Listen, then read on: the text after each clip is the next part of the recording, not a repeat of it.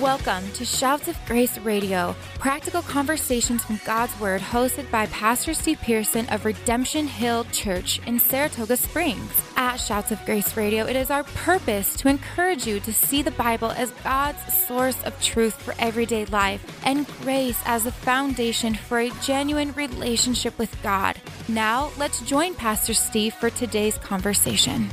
Hey, welcome back to the program. We are delighted that you can join us today on Shouts of Grace. And if you are a return listener, we want to say welcome back. We are excited that you are joining us. And, just thank you for the support, for your prayers and for your shout outs. We get those and we're really grateful for them. And if this is your first time listening to Shouts of Grace, we want to welcome you and let you know that you can go onto our website at shoutsofgraceradio.com. That's shoutsofgraceradio.com. And there you can find all of our past broadcasts. There's well over 100 of them now.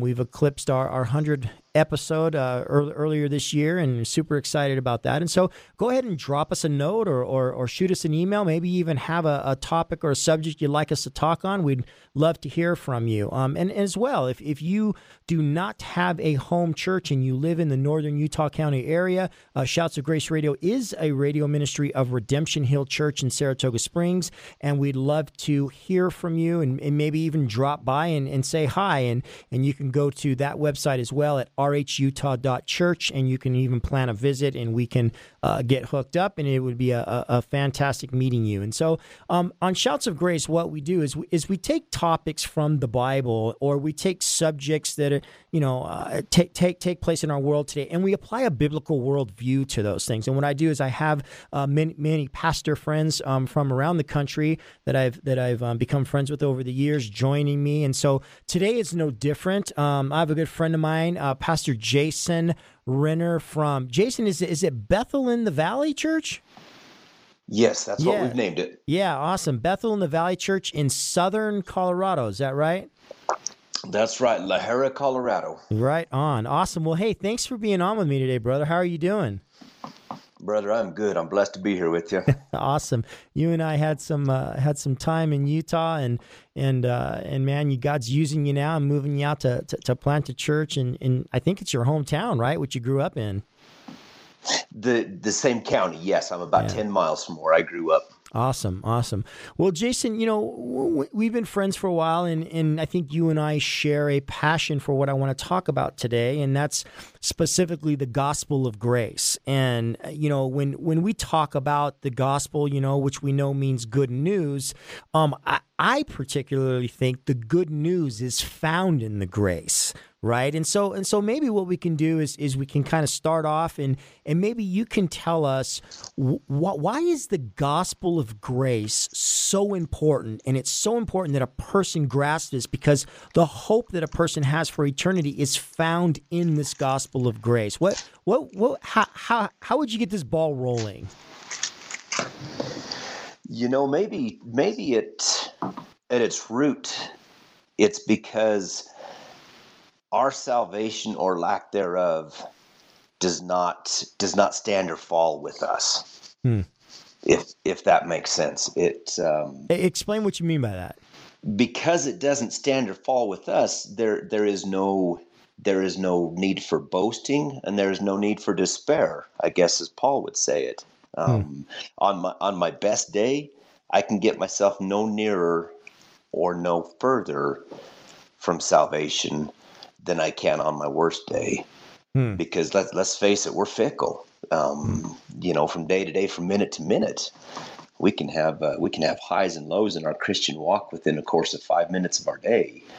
And so if my security of salvation rested on where I am, man, that would be a tough place to be.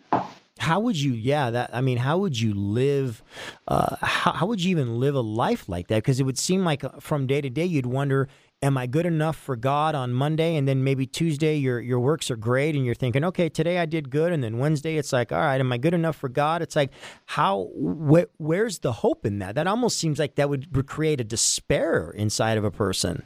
incredible despair. And, C.S. Lewis spoke of it, of that condition also. And of course, for me, growing up as a religionist, maybe for lack of a better term, the pride and despair cycle was dizzying, because you're having a particularly good moment. You did something you think God's going to be proud of you for, and there's this sense of pride, this sense of puffed up chest and look at me go.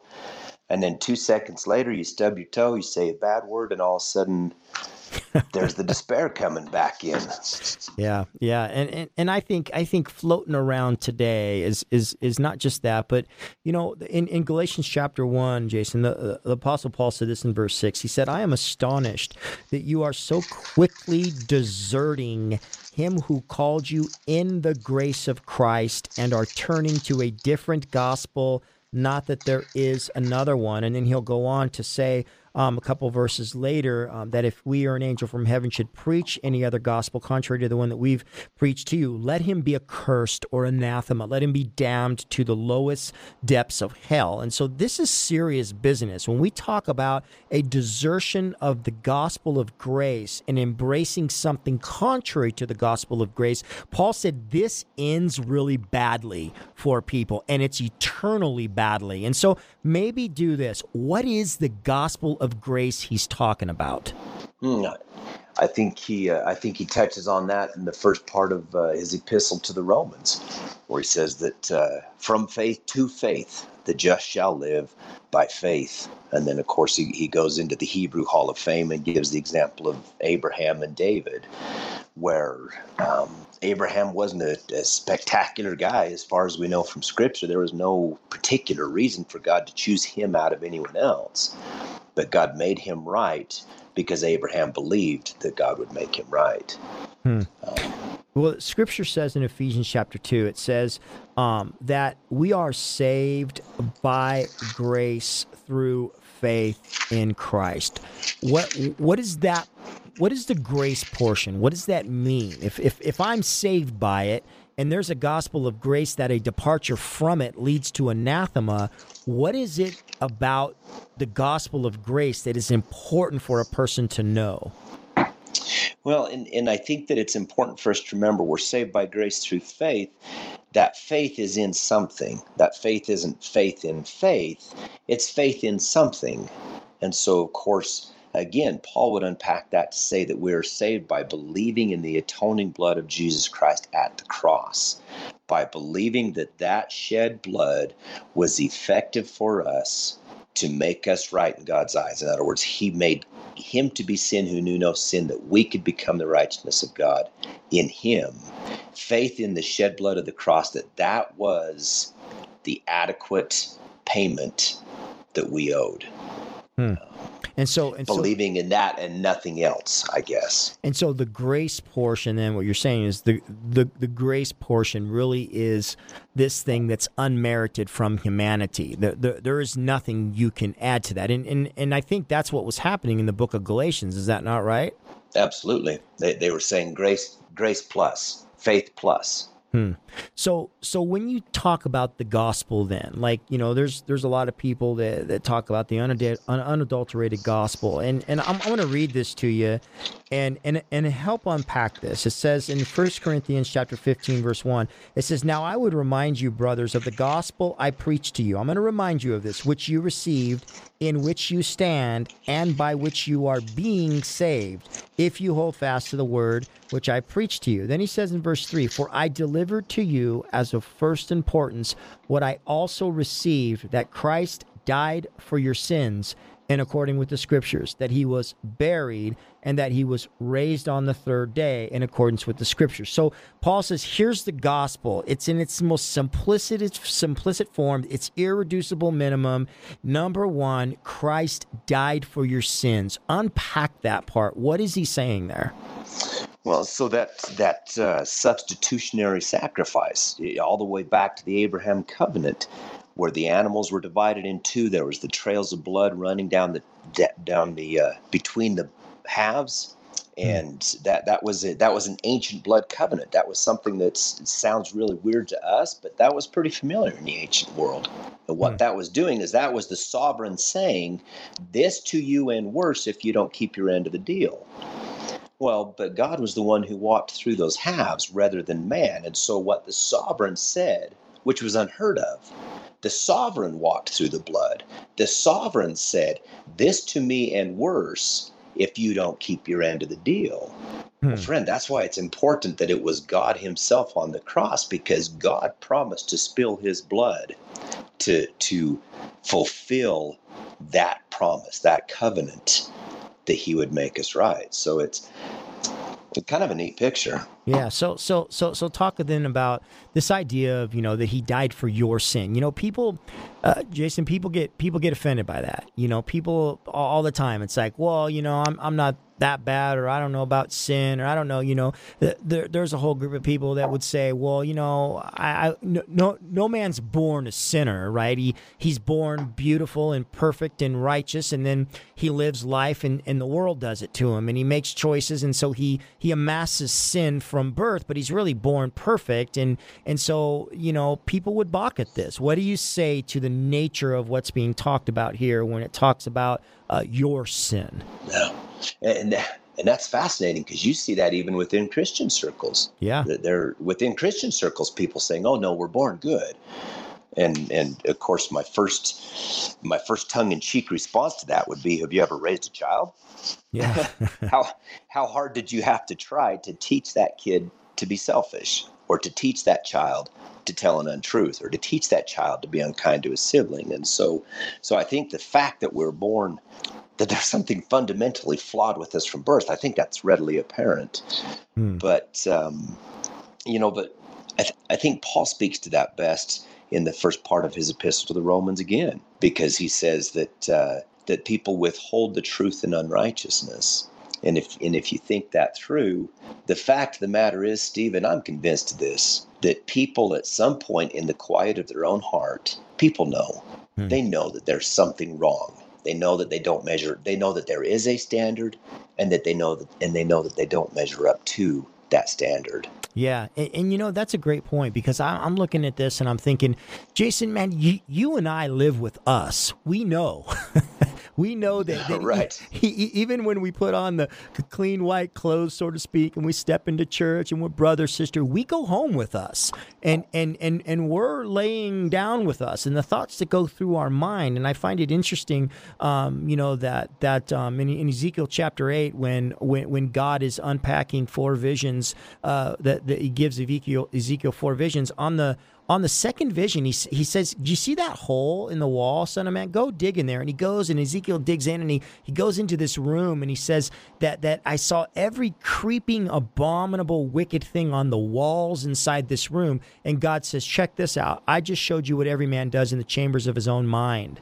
For they say that I don't see. I mean, God showed Ezekiel the inside of the human mind. Actually, he showed him the inside of the elders' minds. He went to the religious people and said, this is what these brothers are thinking, And so, man, we live with us, Jason, our thoughts, our conduct. And so we're not fooling anybody. And I think you're right. I think that's one of the issues that we have, is we're kind of constantly wondering, like, oh man, I just feel the weight of my depravity. It's just on me. It's like a wet blanket that never gets off. And I think that's what the Apostle Paul is referring to in Romans 7:21, when he said that I find then that there is a law, that sin is a law, and it's present. The one who wants to do good, evil is present with me. It never leaves me, and we experience it every day. And so what I want to do is, on the other side of the break, I want to talk about that a little bit. I want to kind of work that out, and then I want to talk about the other two aspects of the gospel where it says that Jesus was buried. That's a key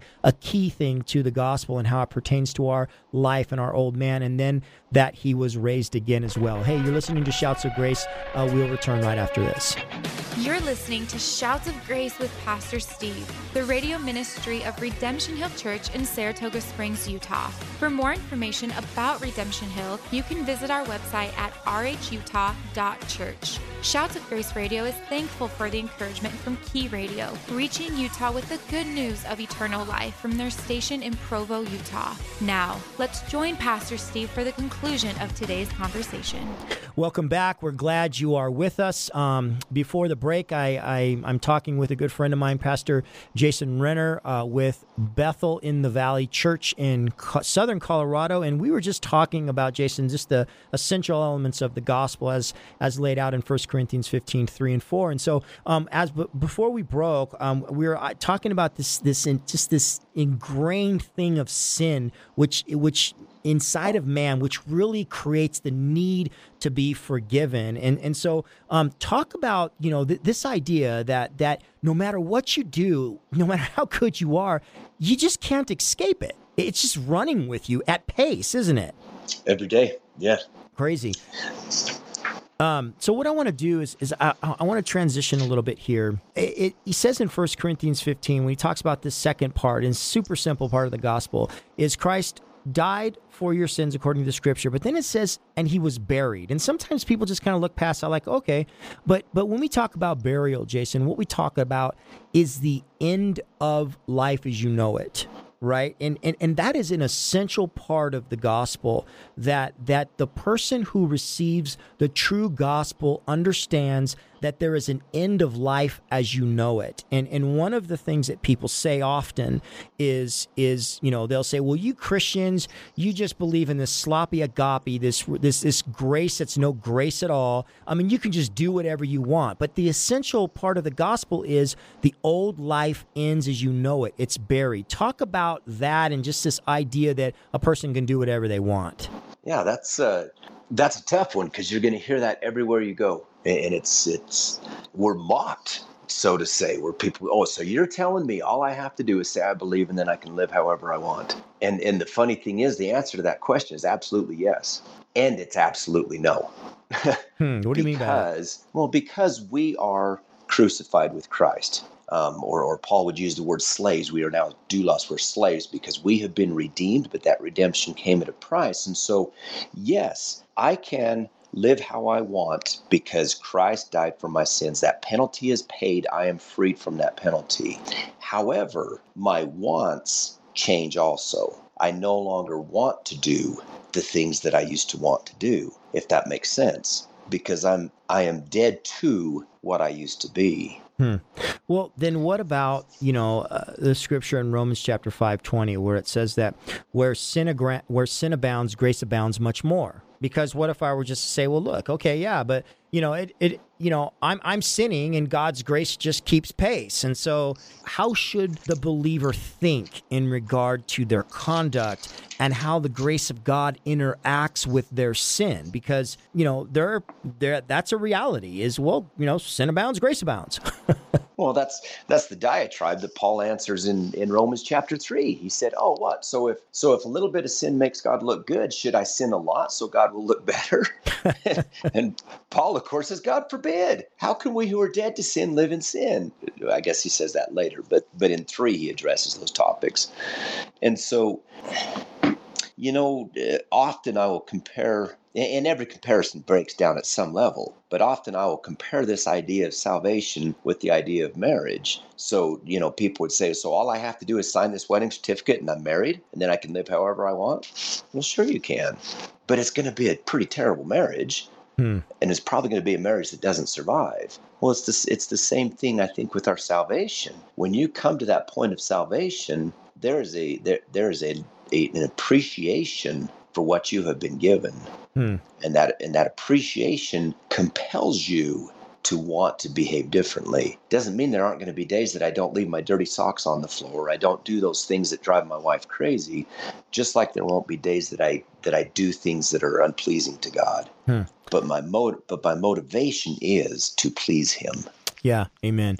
And I want to piggyback on that because I do think and where where we're located in the religious framework or where we're located, people do get the wrong idea about this, about what the gospel of grace is. And so let me just be clear. Piggyback on what you said. Scripture says all things are lawful for me, but not all things are to my benefit. right? And so the gospel doesn't limit me. It doesn't put shackles on me. It frees me, but it frees me to actually live for God, which I was actually free in regard to righteousness. Romans 6 says before that, right? When I was a slave to sin, I was free from righteousness. I didn't even know what righteousness was. I didn't care about righteousness, so I was shackled. The gospel comes in and it sets me free, so now I can see that being a slave to righteousness, I'm free from sin. I don't have to obey it anymore, right? And of course, then we have the struggles, and that's what you see in Colossians chapter 3, where he talks about laying aside the old man, right? The gospel of grace gives you the ability to see, and now you could actually lay aside the old man. Before, you were dead in your trespasses and sins. I was dead. There was no life in us. God had to quicken us and make us alive. And now that we're alive, living people can see, they can breathe, they can, they have senses. And now these spiritual senses say, look, this evil that's present with you is a fight. It's a war. We lay the old man aside. And so the gospel of grace is at one of the things at its center is this idea that the old life dies. It's buried, right? But the last part is it says, but there's newness of life. Talk about that, because Jason, you lived on both sides of the road. You weren't born with a spiritual spoon in your mouth and coming out of the womb and have the, you actually lived, in your sin. And so talk about what the newness of life looks like. Yeah, that's a good point, because growing up in the predominant religion of my area, it worked for me. As a young man, I thought, hey, this is great. I've got this religion, I got this thing I do on Sundays, I'm okay. You get to that point in your life where you start to recognize your own inner wickedness. And so you start to seek for a way to expiate that. You start looking for, okay, how do I get right with that? Well, the doctrine that I was raised with, there was no way to get right with it, because it depended on me. And the harder I tried, the further I got from it. That wretched man that I am syndrome that Paul would talk about.